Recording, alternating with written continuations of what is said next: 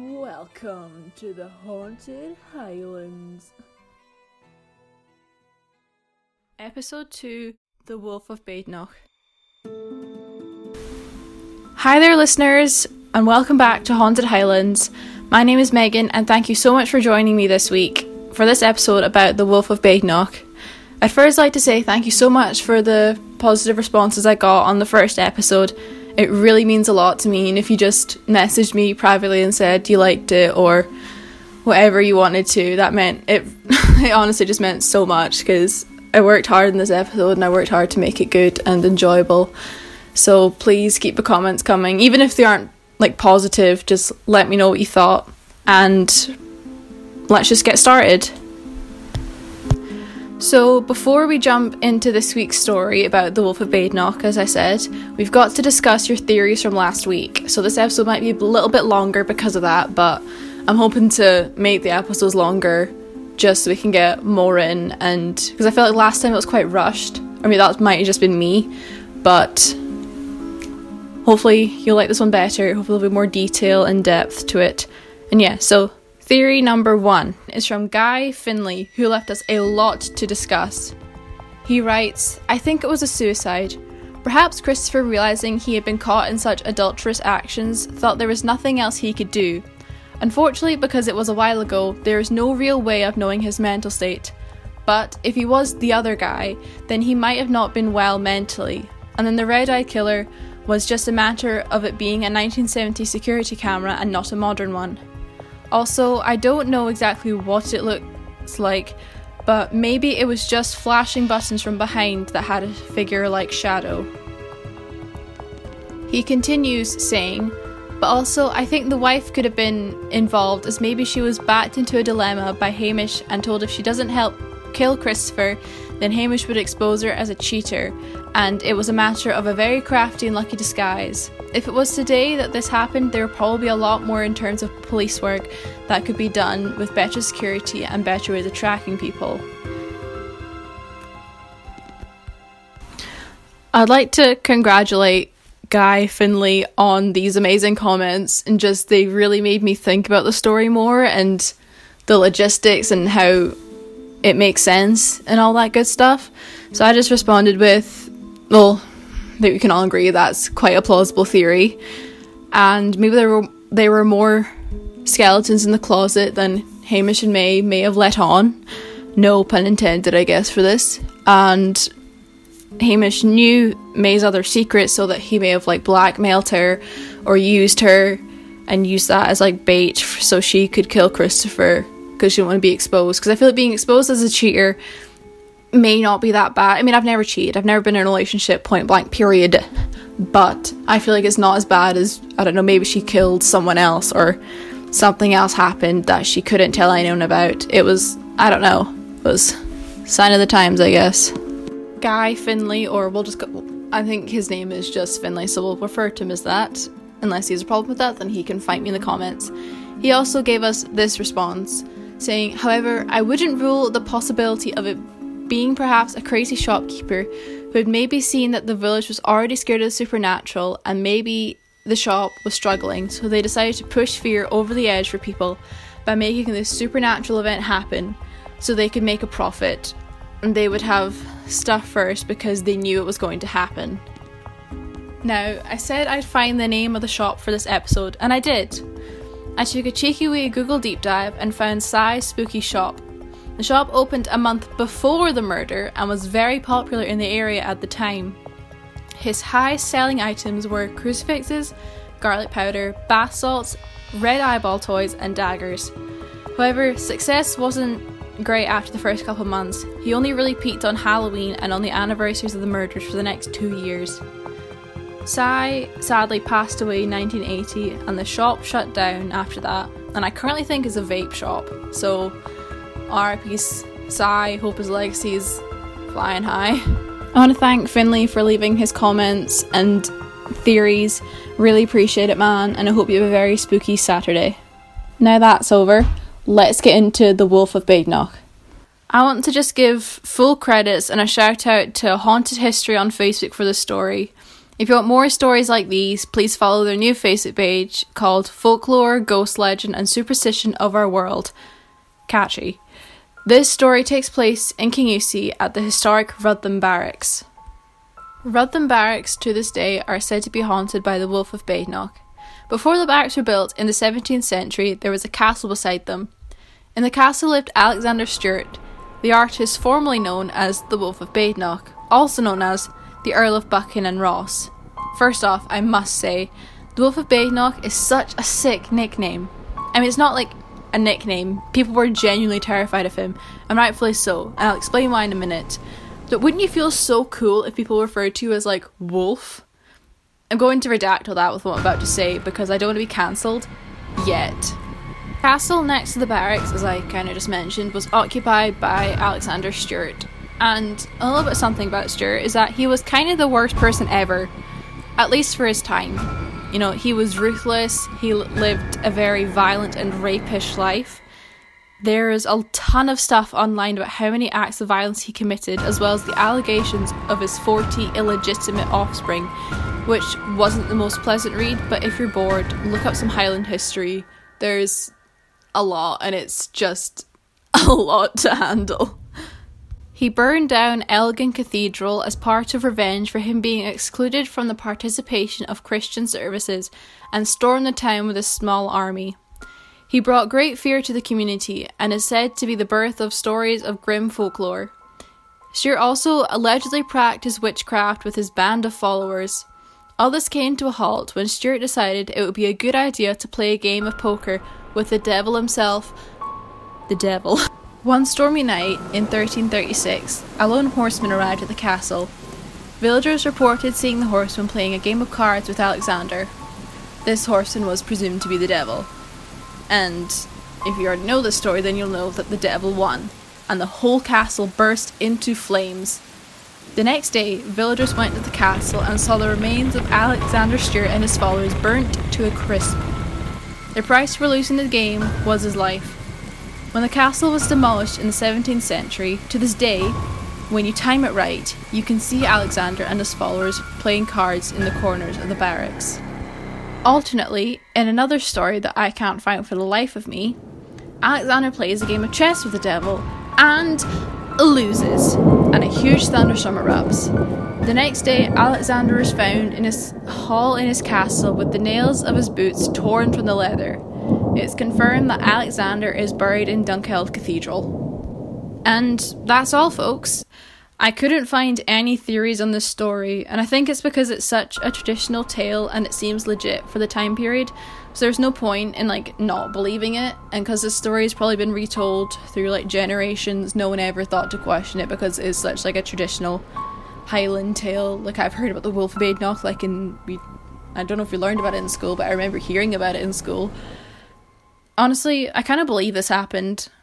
It makes sense because of, like, the witchcraft, and Alexander was kind of the worst person ever, so of course he'd summon the fucking devil to play fucking chess and lose like the dipshit he is.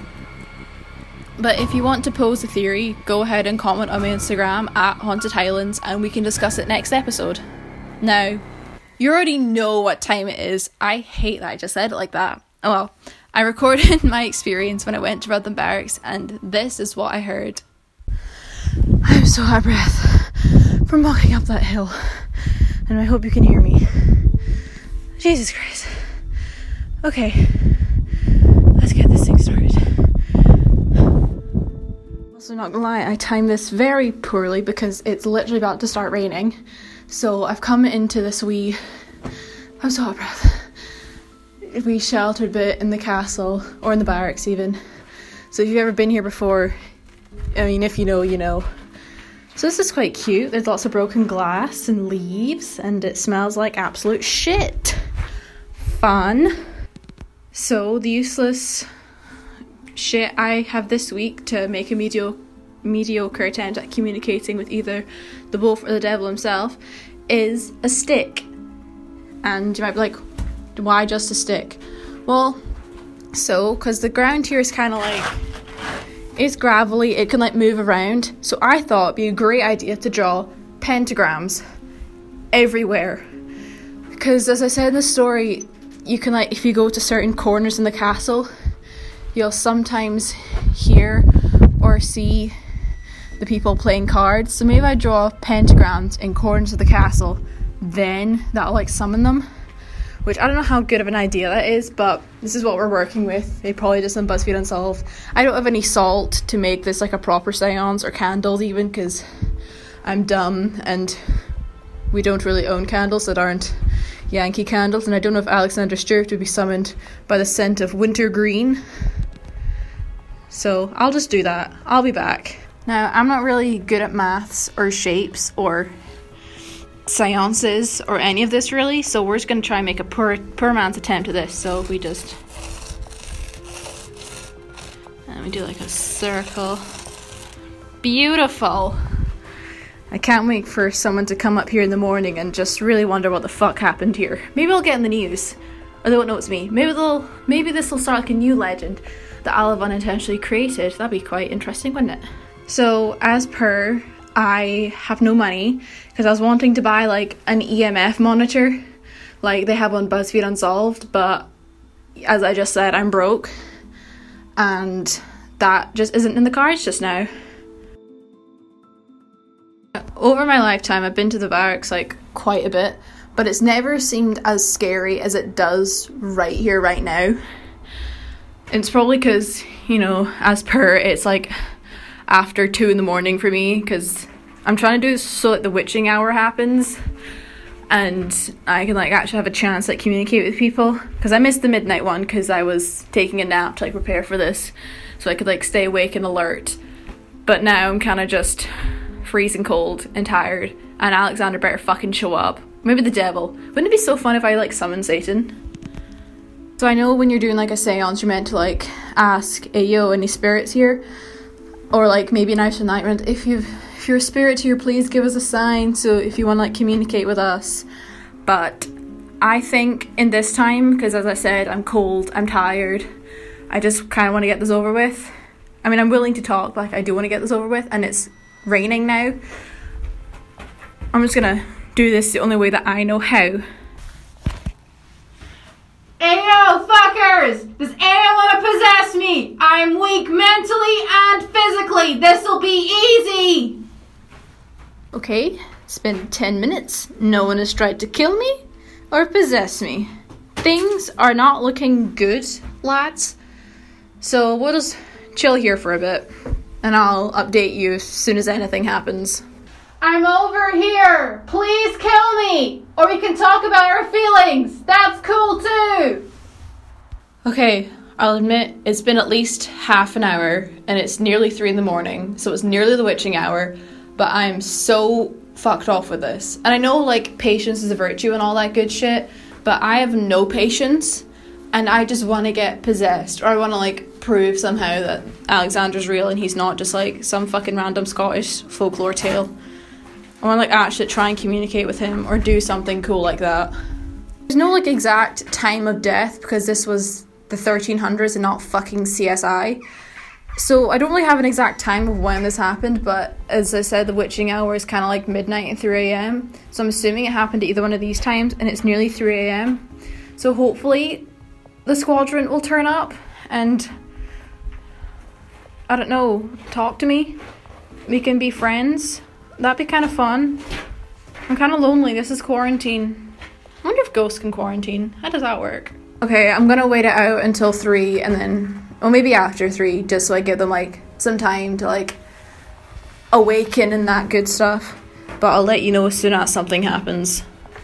Okay, I think I've just decided to take like a walk around and just scope out the area. Apologies if all you can hear is wind, because that's what we're working with. There is one, I don't know if it's a seagull or a crow. I hope for cool purposes it's a crow.